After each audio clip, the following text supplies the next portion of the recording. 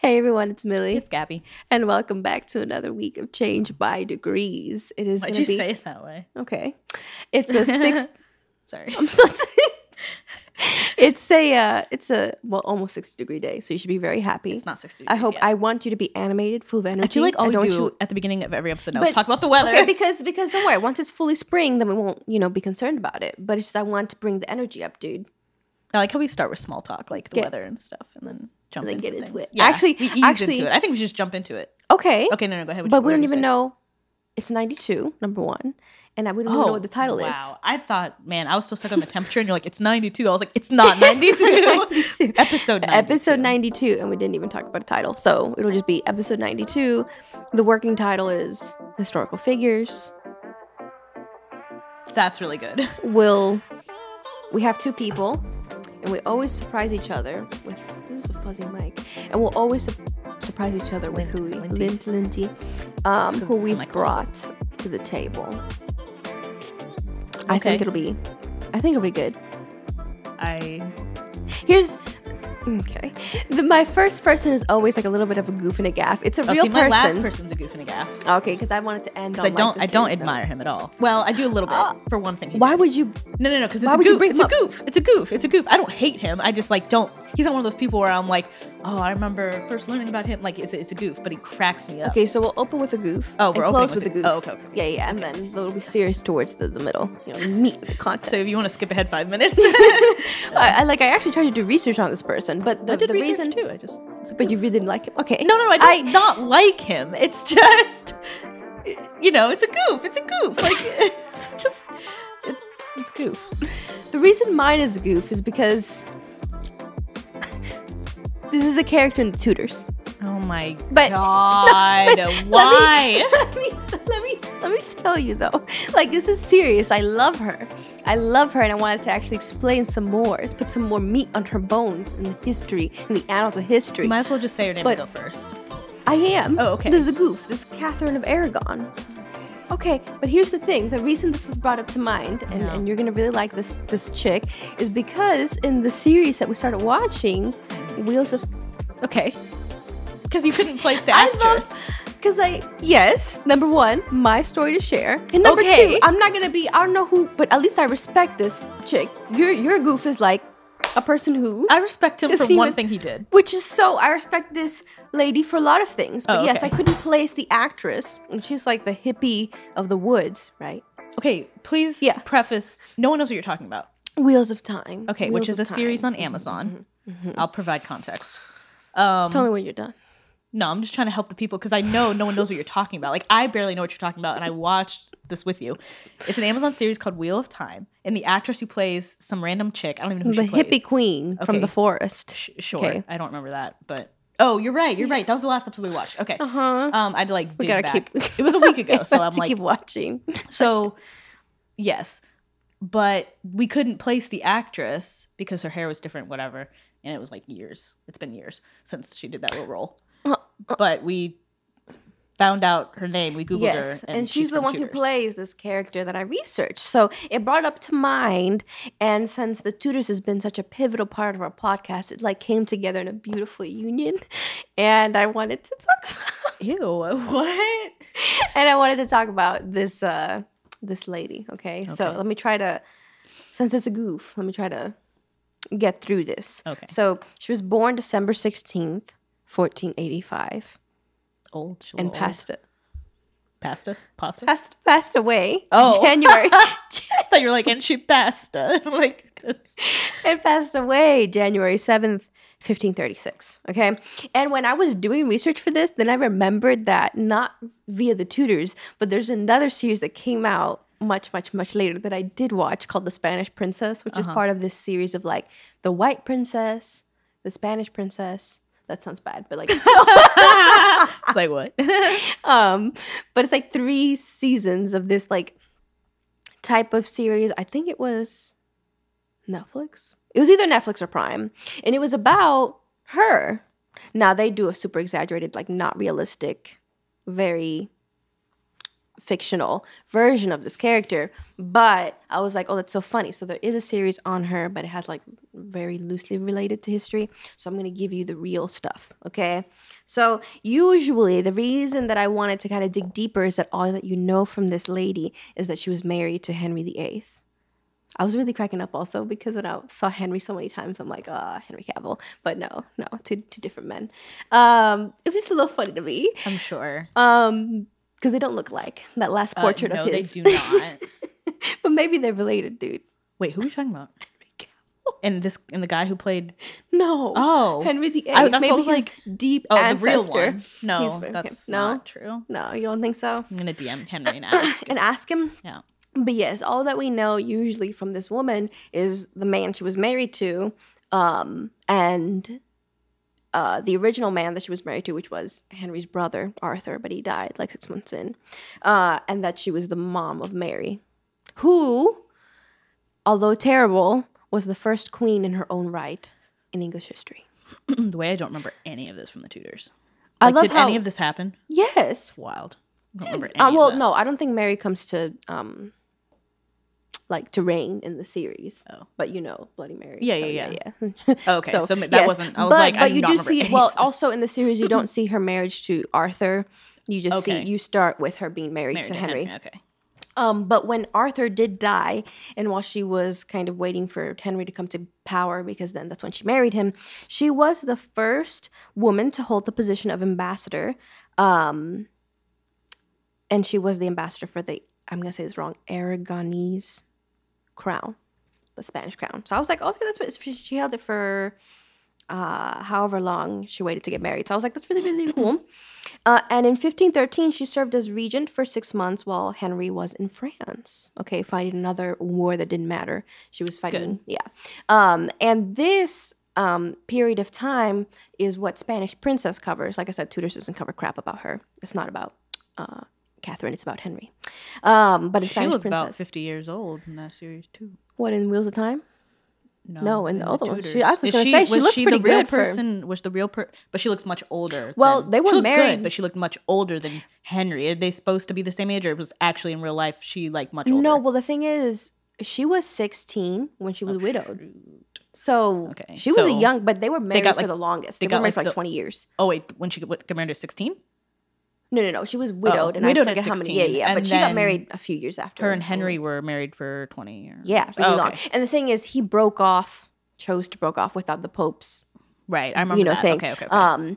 And so, but she was beloved by England, and still said, even though this horrible man said he doesn't want to be married to me anymore, she was like, but I am still married to him, even while he was dating. 'Cause she was Anne Boleyn. Catholic. This is coming back to me. But here's Right, the thing. okay. But here's the thing about it is that, number one, you know that she was Henry's wife, even though she did stuff in her own right, and the fact that people portray her, which I think they did in the series, as like this stubborn old pious woman, Catholic woman, which yes, she was. She was very religious, but if you actually look at what she did, she was very charismatic, intelligent, and really, because of her parents, which were, I have it written down here, Isabel and Ferdinand of Aragon, and Isabel was of Castile, and they sent fought. Columbus.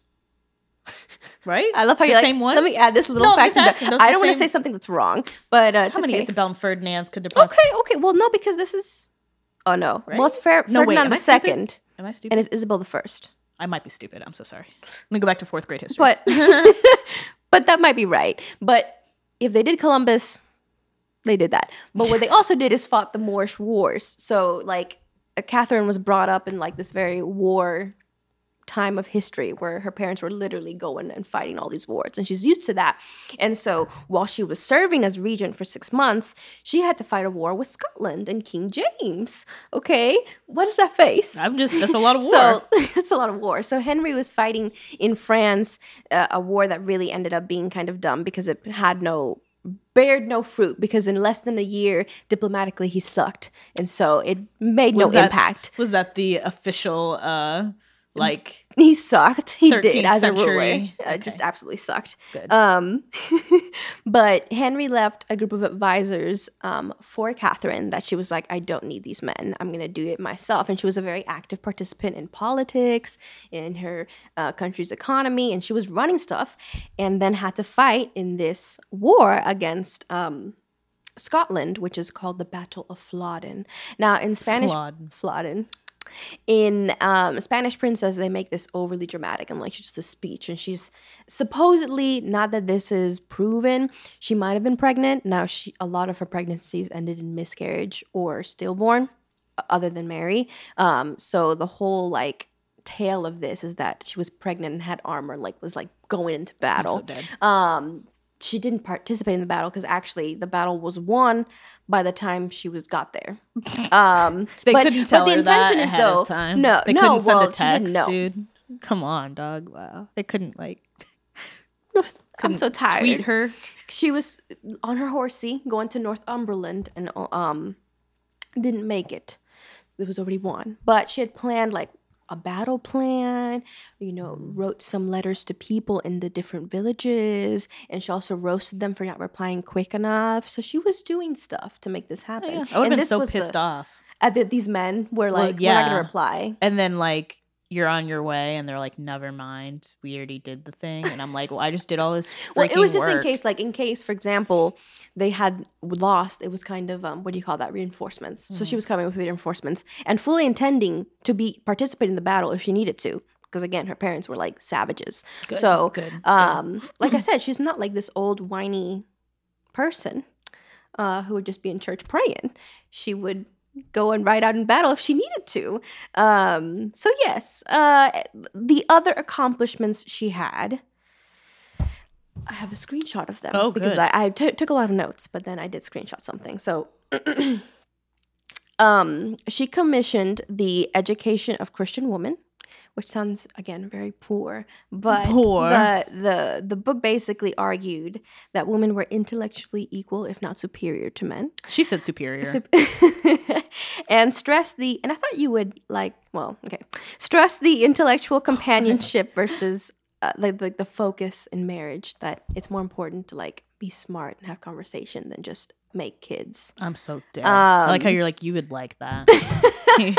You arrogant. So that was good. That's cool. That was cool. And here are the other things, because I couldn't cover everything, and this was just a goof and a gaff. But Catherine's impression of people was like very warm. She was beloved by the people, and even her enemy, Thomas Cromwell. Do you remember him from the series? Was that the guy? I mean, I know the name from history, but I'm trying to think of the actor. Is that the guy that was bald or had like bald? He was balding.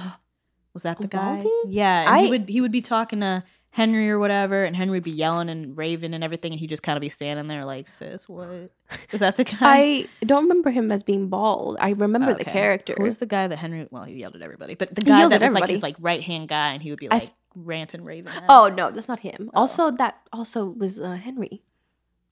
No. I know who Cavill. Henry is. I know that. Okay. I know who Henry Cavill played. Okay. Not him. I know him. I know his face. I know who that is. But yes, it was like his closest advisor. Okay. Yeah, I think Thomas but Cromwell. I do remember that whole plot line. And so basically and it was her enemy because it was her downfall. Right. Said of her, if not for her sex, she could have defied all the heroes of history. So sexist, but okay. It's like a backhanded compliment. Yes, really.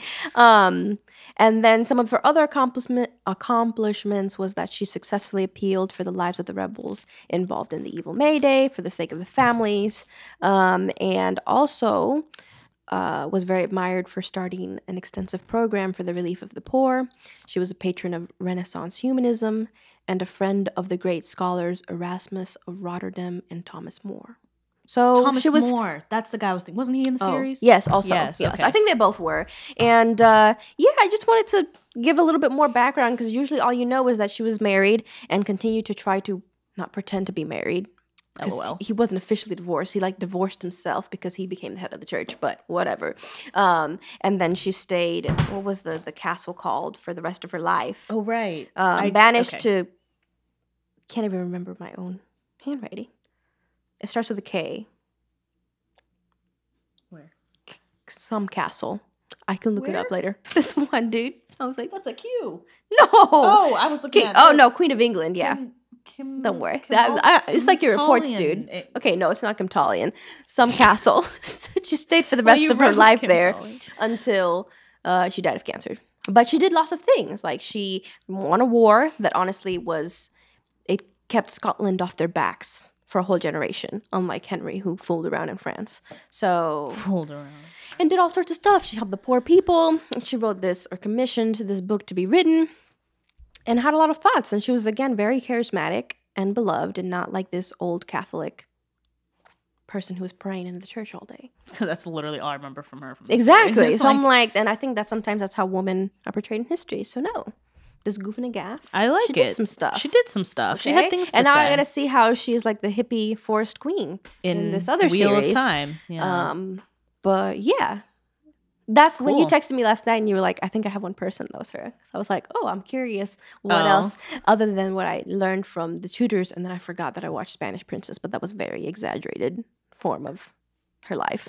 But I was like, let me find out a little bit more I about her. forgot everything about her, to be honest. I mean, I forget I'm most not things in that series, but like, surprised. yeah, like literally, cool. Didn't know any of that. Yeah, none of that was highlighted in the Tudors. Big surprise. All I know Except is that like it's every Henry. other scene was her being like, why? Well, praying and Yeah, being praying. upset because she was Yeah. Catholic, and then when she had Mary. Being like, why don't you love my daughter? And he Yeah. was like, because she's a girl. And I was like, what is happening? Yeah. He didn't like Mary because then what's her face had Well, a different daughter and he like preferred that one or something. I don't know. Well, he just wanted a male heir, but yes. Right. The only reason he preferred the other daughter was because it was came the from- new chick, not from her. what's his fa- But then he what's her tried face. to like get back with Mary, and it was a toxic relationship. But all she was around, like, but I already in the- blocked you. We can't. No, we're not doing this. I blocked you on I mean, literally here's the every thing. platform. Considering Mary's reign, she obviously had a few issues. Maybe she had some daddy issues or something. Some resentment in there. But it's okay. Like I said, she was the first English queen in her own right, not just because her husband was the king. So go off. There you go. I'll support that. It was just also a bloody reign, dude. The Yeah. Aragon line was very violent. I think they're Maybe you know what they probably were, dude? what They were probably 8s. Enneagram 8. I'm done. Enneagram 8s. No, they're probably Enneagram 1s, dude. You got to have a lot of like strategic to go be able war, to all those execute all wars, that stuff. Keep Dude, all that. She was on top of it. It literally, it'd be one of those things like, because I don't know how people keep that stuff. Well, I mean, I guess your life depends on it, so you keep it straight. But like being like, we're involved in 6 wars right now. I'd be like, wait, what are we doing? Who are we invading? Why? What's our problem with I'm them so again? dead. I'm so dead. It's like the Greeks outside. It was very of, obvious. Well, James, Troy. when Henry left, King James of Scotland, so I was like, I want to get famous and defeat I England. love that Yeah. motive. I 'Cause- want to 'cause get Scotland. famous. Scotland was France's ally, so they were like, "Ooh, y'all are exposed. I'm gonna go attack." But his wife was pregnant and didn't want him to go into war, but he didn't listen to his wife, and so he ended up dead. And actually, Good for him. Catherine sent Henry his bloody turncoat and was like, "I won this for you. Thank God. Thanks. Like that's Thanks be to real- God." So real- you thank God, husband, and was like, "I'll keep dealing. Because I'm I'll keep Catholic. dealing with." Technically, they both were, but and she was like, "I'll keep holding it down until you get back." wasn't he Protestant? Playing around. Well, Because he separated from the church. yeah, exactly. But at the time where she sent that bloody James bloody coat, nah. Even from right there, he's like, actually, I don't want to. He's like, I don't know what you call it, It was a I'm very not nice Catholic.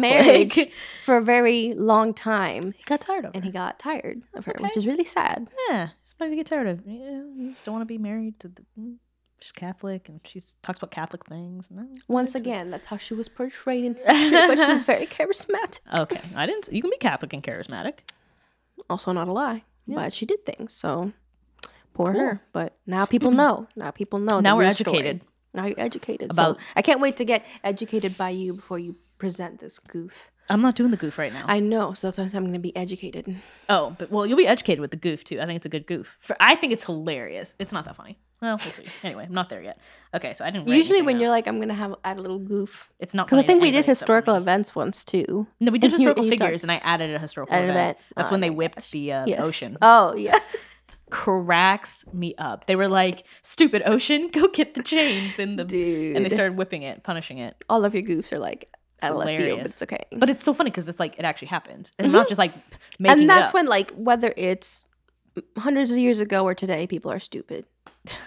And history proves that. So I wish that would be in the news one day. Like we whipped the ocean. Whipped the We ocean. whopped. we whooped. We whooped. Is that the past tense of what is that? We whopped the ocean. No, we whipped the Potomac River in our backyard. Can you imagine a bunch of Woodbridgians Is that what we whipped are? the Potomac Suppose we River? are. Yeah, they they were like, the ocean's not behaving for us. We need to punish it. I agree. I would join the crowd. It must have. The Eights probably ran that crowd. Dude, I would do it. I know you would. I would organize that. Be like, guys, you know what we should do right now? We should Not a whip war, the water. but you would whip the water. Well, they couldn't get across the strait to get into the war to that's invade. why- that's so they why were they like, did what they stupid did. ocean. That's why they did what they did. Anyway, Okay. but my goof will come later. Right now, I'm doing a serious thing. well, not a serious thing, but a thing I actually was like enjoying because I actually wrote a paper. I wrote a paper on these people when I was in like 6th grade, and then when I was thinking about it, I was like, oh man, like I used to be so obsessed with them. Let me bring them back. I thought you were around. saying college. No, in 6th grade. No, in Okay, 6th okay, grade, okay. I wrote a paper on them, and I remember writing this paper on them, and I remember getting up to present it because we had to present our papers. You know, in elementary school, this is really random. I wrote like a paragraph on George Washington Carver, and I was very fascinated. And I was like, how do people who have a peanut allergy feel about him? That should have been your opening line. But honestly, I should have. Classmates, raise your hand if you have a peanut allergy. All right, you. How do you feel now about George Washington Carver? Because let me tell you, guy. I let me was tell so you about close. something. I was so close. But yes, in 6th grade, you met this I man wrote or this woman. well, it's 2 brothers. Oh, okay. Yeah, Cute. the Nicholas brothers. Vaguely, Applause. Vaguely, Like a pause for vaguely, applause. And somewhere in my brain, I may know this. Maybe. So, they were tap dancers and Aw. dancers in general back during the Harlem Renaissance, and it's Black History Month, so I This is was about like, to, you know this what? is about to come together so wonderfully. Continue. Is it? Wait, Yes, do you have it a is. goof next to your? No. Your serious. You did My your serious goof. one. So Yeah, my serious one. is it a it's musician mentioned in or something? Harlem. No. Okay. I always well, go with. I always find writers that I really get obsessed with. Oh, you but got anyway, a writer? of the Harlem Renaissance. Oh, snap. Dude, it's gonna come I'm just together. kidding. She Don't tell probably me. knew them because actually, she opened a school. Who is it? Don't tell me. I'll see you in like a few minutes. Yeah. Okay. I Okay, love how good. this it always does somehow. It's meshing together. It's Well, meshing my last one is out of left field. So. But that always, That's you always true. ruin it. So Oh, okay, well, your first one was out of left field, dude. The two in the middle will mesh. connected it. The two in the connected middle. it. We've talked about the tutors, and we're watching Wheels of Time. Connection. Okay, but the two in the middle will Hey, hey, hey, mesh, hey. and then yours, Remember our little. your first. Okay, I'm not gonna argue with you. It's totally fine because it's fine. Okay, so the Nicholas brothers. The oldest brother was Fayard, and Harold was the younger. And Fayard and Harold. Farrell? Harold? Oh, Harold. Fayard. No. Fayard. Fayard. Oh, Fayard. Fayard was born in 1914, and Harold was born in 1921. They are known as tap dancers and acrobatic dancers, and they came to their most popular time was during the Harlem Renaissance. And they grew up in Philly. Their parents were educated musicians. They went to school for music. Their mother played Love it. piano, and their father played drums, I think. Oh, wow. And they were part of their mother and father had formed like their own band, and they I'm would so play. obsessed. They would play with whoever else in this band at on stage. And so Fayard, when he was growing up, because he was the oldest, he remembers like watching his parents on stage, and he would sit in the front row when their parents were literally like at work, and he would sit there and watch the musicians. So neither Fayard or Harold had any formal dance training. Fayard taught himself how to dance, and then when Harold was born and was old enough to like walk and stuff, he would then they had other siblings. I think they had a sister, but he would go home and he would teach them how to dance. Like tap dance? At this time, it was pretty much anything. It was just dancing and movement and stuff. And he also learned like different tricks because he would watch. Besides watching his parents, they had other live performances happening at where the theater in Philly would. He would watch other performances there, and so he would learn like he taught himself like acrobatics and stuff like that. And he would teach it to his younger siblings.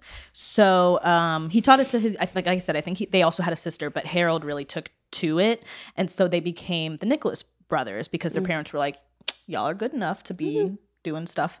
So because their parents like worked at a theater, they pretty much had an in to be on stage. So they were first hired by a radio program, and then they began to perform at small theaters throughout Philadelphia. In 1932, they became the featured act at Harlem's Cotton Club when Harold was 11 and Fayard was 18. And I found this really interesting, but 11. 11, yeah. Wow. They astonished their mainly white audiences dancing to the jazz tempos of Bugle Call Rag. And they were the only entertainers in the entire place that were black. And they performed for a white audience, and they were on stage with white performers. They were the only black people allowed in the theater. So they weren't allowed to have, because obviously this is like way before like any type of civil rights movement, but they were the only black entertainers. And not only that, there were only black people allowed so people who wanted to come watch who were black couldn't, even though there were black people on stage. So this place only allowed Harold and Fayard to be in the place with everybody who was white. And then they also, besides being on stage, they were also allowed to mingle with white patrons afterwards. They were allowed to go around and talk to people and stuff like that, because people also wanted to talk to them because they were extremely talented. Yeah. And they were doing, at this time, I don't think they were specifically doing just tap dance, although their dancing was always like multiple genres. So like even if they were doing tap dance, it would still be very acrobatic.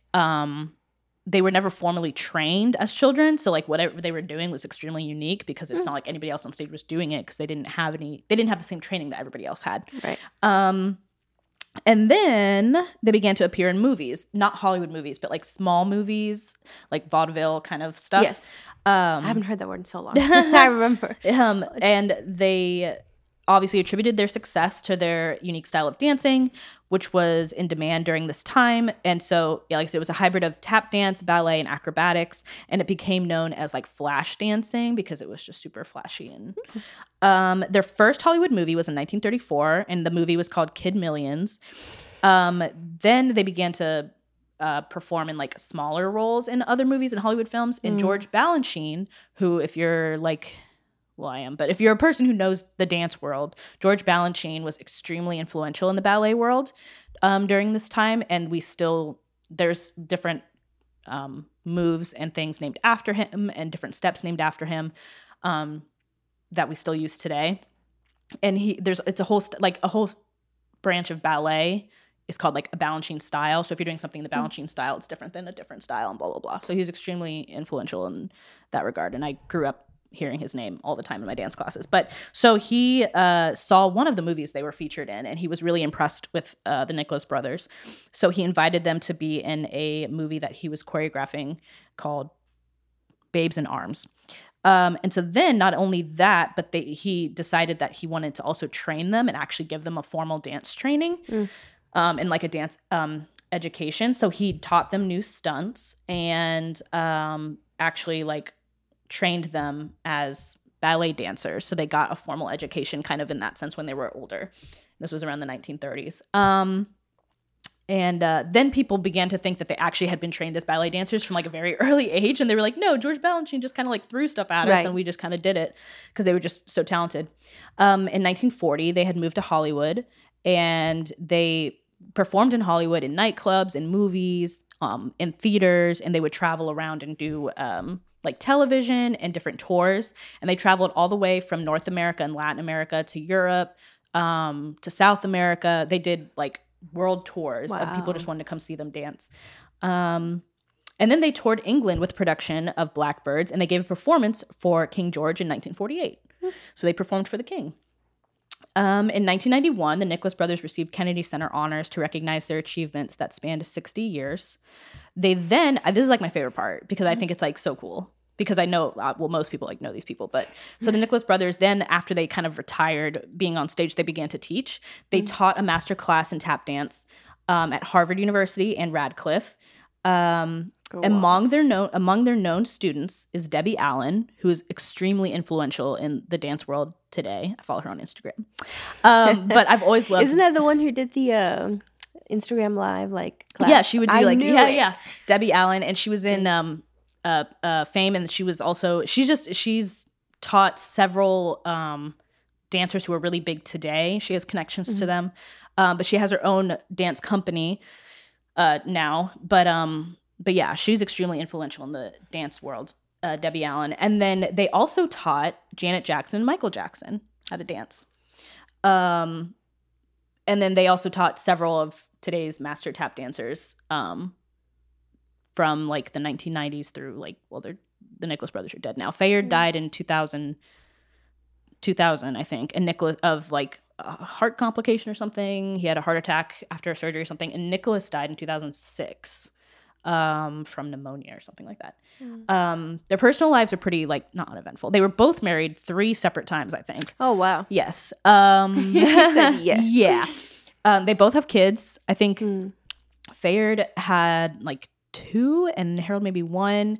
And Fayard's grandchildren, Fayard has granddaughters who are now called the Nicholas sisters, and they go and dance. So I thought that was really cute. And then the other thing that was their most famous thing that they did was their performance in the musical number Jump and Jive, which was in 1943 in a movie called Stormy Weather. And it has been praised as one of the most virtuosic film dance routines of all time, which when I was writing this report in 6th grade, I remember I watched this. It's like, I don't know, maybe like 5-minute routine, maybe. It is like insane. You're really? Like, how are these people? They're tap dancing, they're doing acrobatics. The most famous scene that people might not know what it's from or who it is, but they might have seen it before, is when they go to you should just look it up, because it's just like, it's just insane. Like, they go to like the top of this huge staircase, and they have like these really big stairs, and they start jumping over each other, and every time they jump over each other, they land in splits, and then the other one jumps over and lands in splits. Wow. And they just do that all the way down the staircase, and it's like insane. Yeah, and they were performing with like during that scene in Stormy Weather, they're performing with like a orchestra that was really famous at the time too. And once again, I think they were the only Black people in the film. But yeah, they just made like huge strides for the dance world, and then went on to teach Debbie Allen, Michael Jackson, and Janet Jackson, like, as well as like a lot of other, which tons of people know nowadays. Oh yeah, like know them. I mean, come on, like Michael Jackson, he's one of like the greatest dancers of all time. And so it's just really insane how like people don't know they're not super well known, right? But they have such like, influence over like the people we know today. So they're pretty cool. Just go Google their stuff, because I could watch them dance all day. I mean, I know I love dancing, but like they're so entertaining, and they're so charismatic, and everything they do, of course, they make it look so easy, but it takes like years of, I want to say years of training, but they weren't trained. They're just talented. And yeah, so they're pretty cool. And I'm glad they got their flowers when they were here, their Kennedy Center honors, because a lot of times people are honored like posthumously, right? And you wish that when they were alive, they knew how great people they were, and people loved them and appreciated them. So I'm glad that they got Kennedy Center honors in the 1990s, and they were actually recognized when they were here. So yep, those are my people. Those are people. Those are my people. Those are people. They probably knew the little lady that I'm about to talk about right now. They probably did. I'm just going to jump right into it. But that's really amazing. And my lady is Olivia Ward Bush Banks. Okay, now Bush and Banks were the last names of both of her husbands. So I'm just going to say Olivia Ward was her original name. And her birthday is coming, I mean, she's passed away, but her birthday's coming up February 27th, 1869. And she passed away April 8th, 1944. So as a general introduction, she's an author who wrote poems, because once again, it's Black History Month. So she wrote poems on her heritage and biracial identity. She was Black and Native American, and she was Montaukett. I think that's how you say it, Montaukett and Native American. So her mom was Eliza Draper, and she was Black and Montaukett, so the same as Olivia Ward. And then her father was Abraham Ward. He was Portuguese, East Indian, and Black. So what she wrote, a whole mixture, but she wrote on being Native American and being Black. So I'm just going to breeze past her marriages, not to make light of it, but I'm going to get to her work. So in 1889, she was married to Frank Bush and had 2 daughters, Rosamond and Maria. She divorced in 1895 and then married again, like almost 20 years later, to Anthony Banks in 1916, and they had no kids. And I think she stayed married to him until she passed away. So her work began when she divorced for the first time. I'm going to call her a single mother, because she had to support her 2 daughters and her elderly aunt. So while she was working on all sorts of things, she wrote and published her first book of poetry called Original Poems in 1899. And I don't know if you know this man, but with this original work, she received excellent reviews from Paul Laurence Dunbar. Yes, I love Paul Laurence Dunbar. I've actually been to I his don't know grave. if you've mentioned. Have you? I have, because he's buried in the same cemetery that my grandfather's buried in, that my dad's dad is buried in. It's a huge cemetery in Ohio, and the Wright brothers are buried there, and Paul Laurence Dunbar is buried there as well. Famous peeps. Yeah. But so he reviewed her first work and said, "This is really, really good." So I was like, "Oh, okay, I'm sure Gabby would know this name." So her that was her first piece of work, and then by 1900, she was working as the assistant theater director at the Robert Gould Show Settlement House in Boston until 1914. So that's about almost 15 years. And while she was working, she was interested in her mother's and her aunt's, Maria, the elderly aunt's, Montaukett culture, like her heritage. So while she was working at this settlement house, she also worked as the Montaukett tribal historian and published more substantial volume of poetry called Driftwood. And I don't know if you know this work. And it was this more popular, and it was published in 1914. So at the end of her work in this settlement house, and as she was working as a historian, then she published Driftwood, which is a little bit bigger than the original volume of poetry. So at the end of that, in 1918, she moved to Chicago with her new husband, finally, and wrote a play called Indian Trails, or Trail of Montauk. And this is probably, people think it's in reaction to the New York State Supreme Court decision. And I can't pronounce this guy's name, but it's a pharaoh, like a chief, an Indian chief. So Wandonk versus Jane Benson. And it kind of reminded me of Hidalgo, which we watched recently too. And this Supreme Court decision was kind of monumental, because basically this pharaoh, who was Montonkin, was arguing for his people, and there was like less than 100 left to be able to graze in the fields, work them, live in them, and that was what the case was about. But basically, the judge ended up saying that the Montauk tribe of Indians has disintegrated and been absorbed into the mass of citizens. Boo. So not even that they can't use the land, but he basically said, y'all don't exist anymore. Yeah. Which, like, sucks. This play was kind of, people think it's in reaction to that. And after she made that work, then she moved not to the other side, but she spoke and wrote more about the Black experience. So she was in Chicago, which was becoming an urban center of Black life, music, and culture due to the Great Migration. And while she was in Chicago, she became a regular contributor of the Colored America magazine. She helped the sculptor, I didn't know this man, but I knew the other one, Richmond Barth. He was a sculptor, and author, poet Langston Hughes, which you mentioned. I think you mentioned him in one of the episodes. Before, yeah. And she kind of helped them get their starts during the Harlem Renaissance. Her writing surrounded the struggles and need for change for Black Americans and her faith also. She also spoke about that. And then this is the school that I thought maybe your brothers were at, and she established the Bush Bank School of Expression in Chicago, which was opened during the 1920s, and this was for Black artists, whether they were poets, musicians. I'm sure dancers were welcome. Probably. And she just kind of supported that because she had experience in being like a director for the arts. Maybe they performed there at one point. Probably, honestly. I want to research it now and see if those two connect.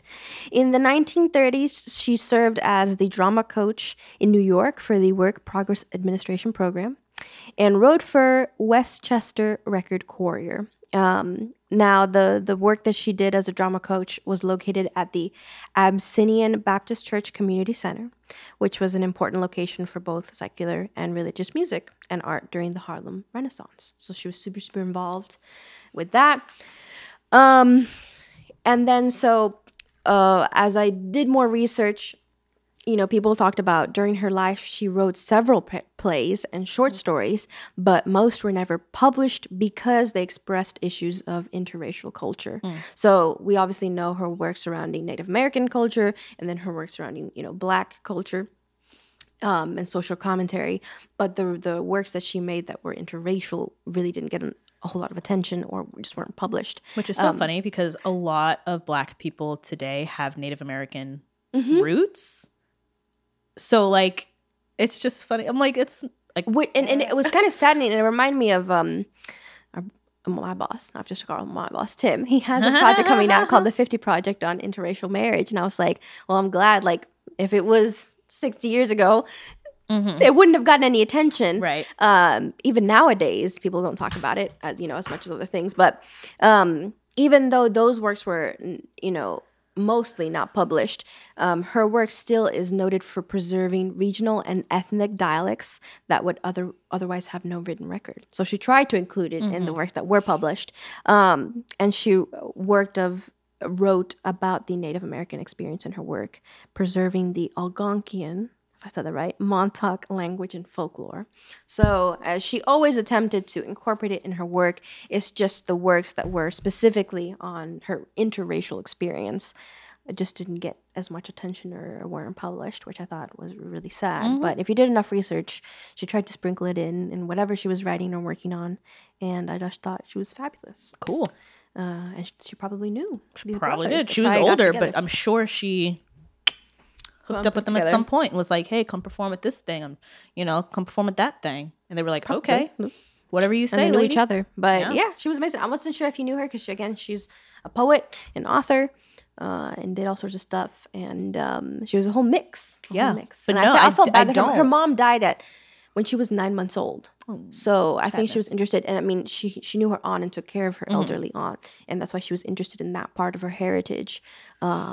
And the fact that she wrote on it and kind of experienced how, even at the Supreme Court state level, the case didn't turn favorably. Yeah. And after that happened, I think she just, turned to the other side of her existence and was like, what can I do to help with this? Yeah. Because obviously the Native American, that was it didn't end well. kind of a brick wall there. Not, but I didn't know about her, but it's funny because once again, kind of with the Nicholas brothers, like I know the people that came after them or were surrounded by them or were influenced by them. So like Paul Laurence Dunbar, Langston Hughes, like, these people that like I know of, and I really enjoyed when I was growing up learning about them. But I didn't know about her in the same way. With the Nicholas brothers, everyone knows Michael Jackson, Janet Jackson, But it's those people Debbie who Allen. started Yeah, that. but it's like the root of their success, kind of. That's really cool. And the fact that, again, she was a single woman for like 20 years, working all sorts of jobs and still writing on her experience. There very you go. unique experience. So That's pretty cool. check out her work. Pretty cool. That was the meat part of That the was podcast. So if you want to turn it off the serious now, part, they probably knew each other somehow. That connected, and then I'm sure Gabby's left field person will really this guy, this trickster. Funny, this trickster. I'm not ready for this. So it's really, his life is not all that like. Well, it's kind of okay. Here's the thing: things that are funny to me, I know aren't funny to a lot of other people. What, like whipping water? That's funny to me. That should be funny to you. But this guy, some historical figures, I just find really funny. So this guy, I think, just got dealt like kind of like a bad hand in life. Oh, not his whole life. He had a good life up until like the last few years. But okay, so he's dead, right? Oh, yeah. When I tell you the year, you're gonna be like, okay. So my guy right here and he's French. So this French name, I'm going to do my best. My French knowledge extends from ballet. I did my Native American bit. Les Miserables. So I'm very limited. If it's not a ballet term, I'm hard pressed to understand what they're saying. So his name is Thomas de Mahy, I think. How is spelled? Well, his last name is Mahy. So I'm going to say Mahy. But he was a marquis, which is like a nobleman. It's like above, it's like kind of like a duke. Not a peasant. He's not a peasant. He's an aristocrat. Aristocat, like the movie. He was an aristocrat. Okay. So much. But so his name is Thomas de Mahy. He was the Marquis de Favois. I'm going to say Favras, but that didn't sound as butchered as the last name. I'll give you. Thomas de Mahy, Marquis de Favois. That sounds pretty good, right? That sounds pretty good. I know Marquis is Marquis de and then Favois, but I'm gonna assume that's how you pronounce it. Doesn't really matter. All right, so he was an aristocrat. In he was born. Did I even say when he was born? Yeah, you told me he was alive, born. so. Well, he's not. He's not alive. He was born in 1744. I don't think he's alive. He was a noble. And he could trace his family line back to the 12th century. So he's one of those people. He said Ancestry.com. He said he's a one. He's a one. Yeah. He's an Enneagram 1. But he was one of those. He's from one of those families that could trace their lineage all the way back. Like so there's some incest going on. Not poor. You know. Oh yeah, they're not poor. But you know what's weird though is that when I read that he was a nobleman, one of the websites I went to also confirmed he was a nobleman, but then said his family was impoverished. Well, maybe by the time, and I was like, then how are you a There's marquis? probably so many noblemen, but either they wasted their money. I suppose when you're rich, you can't. But he manage your grew money. up rich, so I think this website just didn't know what they were talking about, or didn't know what the word impoverished means. Incest. It's like. But I was like, how Spanish, are you impoverished? The Habsburgs. They got that jaw. So yeah, it wasn't incest to the point that you had any physical deformity. No. I'm saying impoverished, like they were. I know. Okay. Things. Okay. Well, anyway, he was a marquis. He's rich. He's rich. I'm gonna assume he grew up rich. He could trace his family line back to the 12th century. He was through his life. He was high ranking in the military. He retired in 1775 from the military, but he was known as a warrior. He worked for King Louis's brother or something. Like he was very high up the King rank. Louis. Well, it's gonna be kind of about him right now. He married a princess from some other random country. I don't know. Did they stay married? Yes. Oh, okay. He was heavily involved in politics throughout his life. But let me back up a little bit because that's kind of an overview of his life. But now we're going to get into like the situation that I find funny. Okay. So so it goes back to the Revolutionary War. Well, it does go back to the American Revolutionary War because after the American Revolutionary War ended in the late 18th century. Yes, France helped the U.S. France helped, right? Afterward, obviously, France was extremely in debt. We thank you. Thanks, France. But they were extremely in debt because of their involvement helping with the Revolutionary War in America. And it left the country of France pretty much bankrupt. Love that. However, even though they were pretty much bankrupt and the people were starving and you didn't have a middle class, it was just the richy rich and the poor living on the street. Right. King Louis XVI still spent a boatload of money. Of course he did. Because he's an idiot. Marie Antoinette. Yeah, him and his wife can suck it. His country was starving, but he was just like, but I need a new pony or something. So, also, it's because they lived in their own world. You don't even see those people. Well, that's not They're my fault. completely oblivious to the existence of 99% of the population. Not my problem. Go outside, baby. Go outside and go look around. Anyway. They didn't. So for 2 decades after the Revolutionary War ended in bankruptcy. America. Yeah, France experienced poor harvest, drought, cattle disease, and drastic bread prices. Not drastic. Drastic bread. Not drastic. I put it in quotes. Prices. That was from this website that I researched. This guy, quote unquote, drastic bread prices.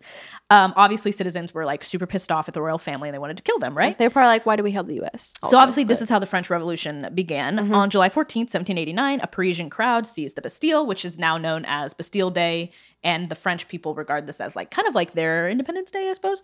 But go off. Yeah. Okay, France. So they seized the Bastille, which was a state prison used by the kings of France. Oh, there goes the camera. They said I thought we would be able to make it professional. They said drastic bread prices. No, camera just died. It's fine. So okay, the French Revolution started, and this was July 14th. Once again, towards the end of the Revolution, this still has to do with the Marquis de Savoie. But toward the end of the Revolution in 1799, France needed skilled individuals to help save the king and the revolts because it had been going on for like a decade. And so the upper class was really like tired of it and they were like super pissed off that these poor people wanted food. Like it was super inconvenient. So one of the peeps that was recruited to end the revolution was Thomas de Mailly, Marquis de Savoie. What'd he do? So he returned because he was around all of Europe and he worked international politics and stuff. So he returned to France. And he was super like pissed off with all the violence in the French Revolution and like because he's an upperclassman and he was like, oh my God, I hate these peasants. Obviously citizens were continuing to blame the royal family, which they should have. So Savoie was like, you know what? I'm going to organize a way to get troops and like kill all these peasants and suppress this revolution that's been going on for so long. Why are we including this man in our episode? Okay, because it gets funny at the end. I mean, this is all still kind of funny to me because it's like he sucks. But he sucks as a person. Boo, Savoie, whatever. Okay, so he met with this other really rich guy. He was like a count or something to like devise this plan to save King Louis and Marie Antoinette and their kids. Obviously, that didn't work out very well because they were beheaded, I was but gonna say, that's where we're at he right wasn't now. successful. He was but not successful. Okay. So the plan that he had with this other rich man was that he would lead a force of 30,000 soldiers to end the revolution. Oh, because he was part of the military. Yeah. Yes. Okay. He had a lot of influence in the military and politics and stuff like that. So he's like, oh my God, I'm totally going to kill. Like, this is his plan, first of all. This is his plan. He's like, I'm just going to get 30,000 troops in here. I'm going to kill the finance minister, who was super for the people. He was going to kill the mayor of Paris. And he was going to kill the commander of the city's new National Guard, which a lot of people know is Marquis de Lafayette. So this is like an internal coup that's going on right now. He's like, well, he's not even, kind of. I mean again, the again, king was like, yeah, do it. Because he's like, I can't even get out of like my freaking castle because like these peasants will probably kill me. You didn't even, okay. So yes, I love, dude, France is so cool. French history to me is like hilarious. Okay. So, so Favois was, and this other rich guy that he like hooked up with, they were like, we're going to put an end to your food supply unless the people of France show signs of defeat. Like, we're just going to cut off your food supply and like starve y'all out. However, obviously him and this other rich guy and whoever else they involved didn't like keep this under wraps very well because rumors started to spread that they were planning all this. And obviously the French people were like, heck no, like you're an idiot. Right. So they arrested him and his wife and imprisoned them like immediately. So then failure. So the rich guy that he had been working with, this count or whatever, was like immediately betrayed him. He was like, yeah, it was his idea. Wow. It was Thomas's plan. You can't trust nobody. No, and he was like, yeah, screw this guy. Like, I'm just trying to like not be like dead right now. And he sided with the people of France. So he betrayed the Marquis de Favois. I like it. Okay. So then he was in prison for 2 months and they're like going over the evidence and stuff. But there was insufficient evidence in his trial. And even this editor, he was an anarchist editor. And so he sided with the people. Right. He hated the government. Even he said that, and he wrote for a Republican newspaper, I thought this was funny, called Revolution de Paris. He really was just like, I don't know why I would come up with a different name. Like, this newspaper is literally about the revolution in Paris. He publicly stated that the evidence against Favois was insufficient. So even this guy who like hated him was like, yeah, but it makes no sense. It's Amanda Knox. Dude. But anyway, no one really cared, and he was charged with organizing troops that were instructed to attack Paris, even though there was literally no evidence found that they were ever even formed. Like, they didn't even, the rumor spread so fast they couldn't even get it started, forming troops. I like it. So on February 18th, 1790, he was sentenced to be hanged. Before this, he even went to like the people and was like, I will give you more dirt on this count guy, the rich guy that sided with you at the very last minute to save his own like ass or whatever. But they're not very good friends. No, they didn't want to listen. So his sentence was carried out the next day, February 19th, 1790. That's coming up, dude. He commented, yeah, it is coming up. Favois commented, I pity you exceedingly if the simple testimony of 2 men is enough to make you condemn an innocent person. He was really bothered. He was like, this is stupid. But this is my favorite part. Oh, so after he's dead, this is your favorite part? No, he's not dead yet. Oh, okay. That was what he said his little speech when he was sentenced. Yes. And so it's sentenced to be hanged, which I was like, they obviously didn't want to use the guillotine, but that's fine. He was sentenced to be hanged. But so then he's like standing, like, of course, public execution sort of thing in France, in most places. And so he's like on the little thing, the platform, and everyone's looking at him, right? And he's going to be hanged, right? So I'm not ready. His death warrant was given to him. I think they read the death warrant out loud to everybody, and they handed the paper to him for Favois to read for himself. Oh wow! To just be like, you can it's dramatic. Just read. Which I'm like, what does it matter, dude? Yeah, dude. I'm dying. Like, I'm literally, the noose is around my neck, but that's okay. So they were like, here you go. Here's for you to read. His last words in this life before he was hanged. Wait, tell me, what do you think his last words were? I have no idea at this point. He's really bothered. So I don't screw y'all. His last words were Favois. Before you even say this, when did you find out about the story? I don't remember. I just was it's one of those things that I like had in the back of my mind for like a few years, and it's really funny to me. Okay. His last words, his last sentence he said after reading his death warrant to him silently to himself, not out loud. Okay. He was reading it, and he hands it back to the executioner or the guy, and he says, I see that you have made 3 spelling mistakes. And then they hang up and he's dead.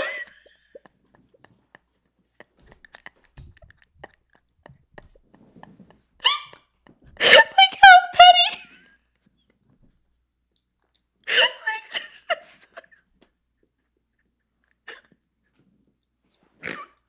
It's like, I'm crying. I don't know why I find this so funny. Dude. But he said that was... after he was hanged, then they cut his head off and put it on a spike and paraded it around Paris. And the citizens of Paris did not honor him. And that's his life. Here's my question: did they fix the fact that he said 1, 2, 3? He said, "I see that you have made 3 spelling mistakes," and then they were like, "All right," and just hung him. That's the only thing he had to say. He didn't have anything else to say. Like, people that of it was France, wrong, I failed you, or I'm sorry I betrayed you. King Louis, I tried my best to save you. No. Hey, dude, you made 3 spelling mistakes, you idiot. And then they were just like, all right, dude, hang you. And he was hung, and that was the end of his life. And his wife was still in prison. She was exiled to wherever she came from. Alive. Yeah, they didn't kill her, but they were like, you can't come back here. Up being a grammar teacher. So that's Thomas de Mahy, Marquis de Favois. I love how this is a horrible person for all intents and purposes, but you were like, since he mentioned spelling, I thought that was hilarious as his last thing. What kills me is like, you have made 3 spelling mistakes. In his death sentence, you're reading your death warrant, and all you have to say is, "I see you," in front of everybody. They had an uneducated person write it. Obviously, he was like, wow, dude. I thought that was hilarious. I still think it's hilarious that he was like, "I see you have made 3 spelling mistakes," and they're like, "Yep, all right, hang him." And then they cut his head off and crying. paraded it on a stick around Paris. Like, dude, French people are like, what was the French bounds? Revolution? What are we? Like, the French Revolution. They didn't really have even sufficient evidence. They were just kind of like, yeah, we think this guy. Which again, it's probably right, but they were probably the French. Correct, yes. But the French court system was really It wasn't even really a court system at this they point. couldn't It was even just write. anarchy. They couldn't even write a death sentence with no spelling mistakes. Yeah, dude, who wrote this thing? So this is your native tongue, presumably. And you can't write a death sentence without... I know you don't have Google. And this man who's concerned about dying can count 3 of them. He obviously wasn't that concerned because he went through and counted. He looked and he said, that's a spelling error. Like, he was not paying attention to his death sentence at all. He was just reading for, like, grammar. He was editing as he went. That would be me. You'd be like, let me see this. I'd be like, let me see. I'd be like, you know what? Who wrote this? You missed a comma. Yep. I'd be like, this needs an Oxford comma in here. Is this an MLA format? Shoots me. Like, all right. Well. This is on a whole new level from Whipping the Ocean. That's the last thing I was expecting. I should have guessed. I should have guessed, but I think those are like the best famous last words in all of history. Like, how petty of a person. I need a movie. I need a movie on his life. Of a terrible person, but just the ending scene. 3. Yeah, but I had to set it up. I wonder if he held up 3 fingers and was like, "You've got 3." I'm sure everyone in the crowd was like, "What'd he say? What?" Dude. And he's like, "I said they made 3 spelling errors," and they were like, "Oh, okay." That's it. Okay, that's all I got. It's a little goof.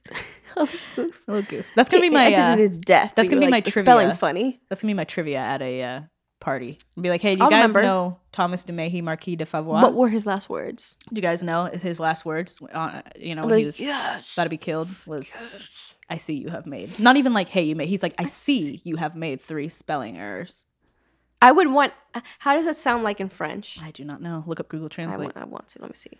I'm sure it sounds very poetic and very romantic. But I don't speak French, so anything sounds... I see you have made... Oh, can't spell, even in English. 3 You're like the guy who wrote his death warrant, dude. Oh, okay, let me spell out the word 3. Yeah, Google Translate, okay.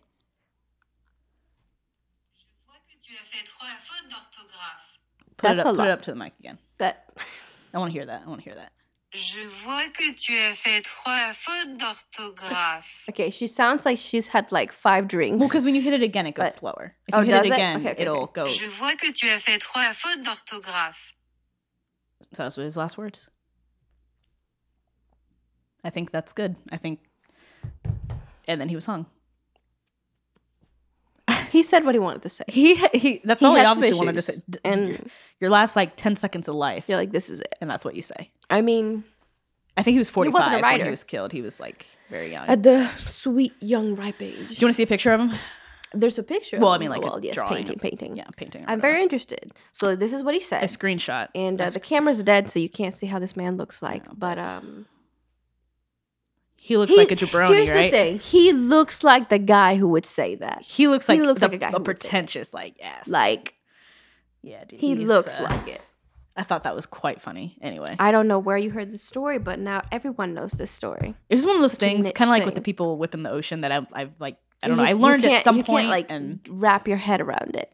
no, but I thought that was pretty Wow, hilarious. what a good. That's a good little during party the joke. French Revolution, and you know you're gonna go down in history, whether for good or for bad, and that's what you say. I love that. I love French He was history. okay with it. He was okay with it. You I'm know sure what I mean? when word got back to King Louis that's what he said, he was probably like, this idiot.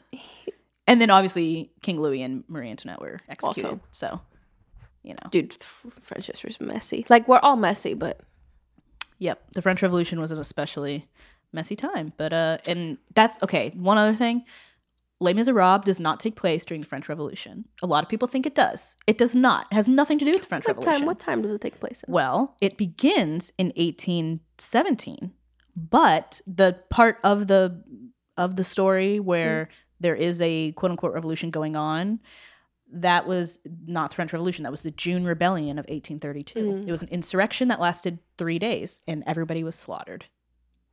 So they tried to start another French Revolution with they said, barricades, and they were like 3,000 men were like killed or something like that. But that was that was the June Rebellion. Once again, of 1832. it's just the French being messy. Yeah, but just the it's French okay. being messy.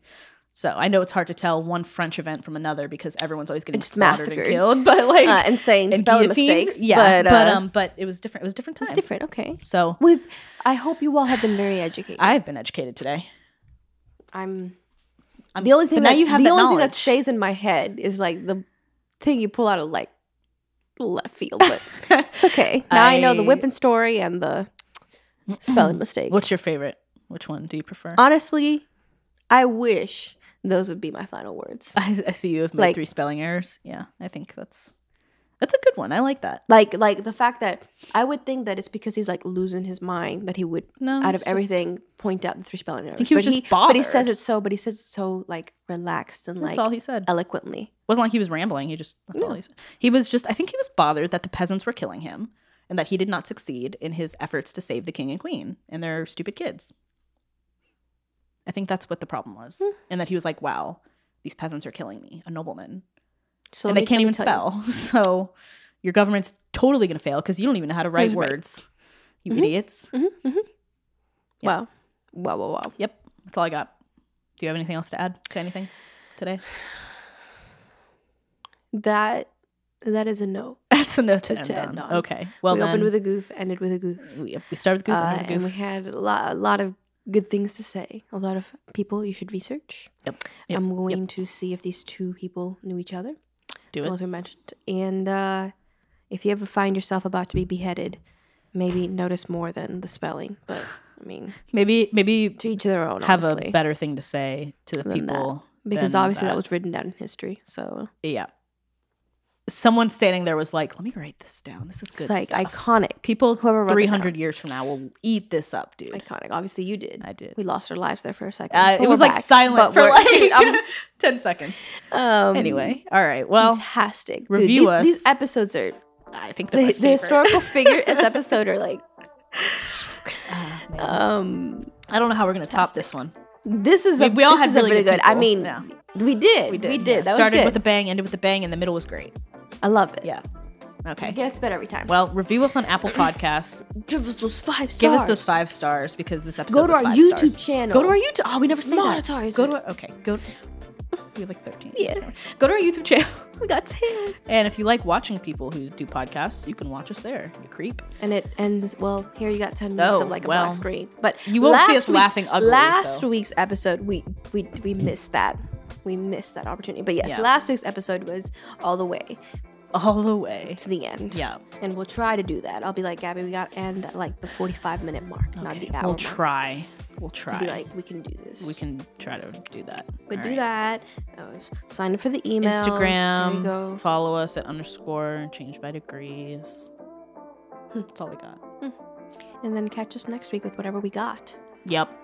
I I don't know it is. what's happening next week, but We're gonna talk about the Wheels of Time, and That's not we're not doing that next I week. know, but we got to. I know, but we're not doing that next week. Linguine? Linguini. Oh, I was like, what? Dude, she forgot everything about the series. Don't worry. everything. We might go Sorry. watch some TV. Okay, I'm gonna throw her off the deck so she enjoys the heat. Nice. And we're gonna see you next week. Okay, that. Bye. Bye.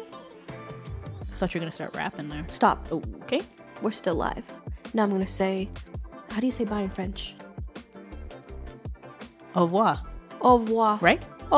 Hey, au revoir. That almost sounded like an accent. I did. I don't even know if I'm right.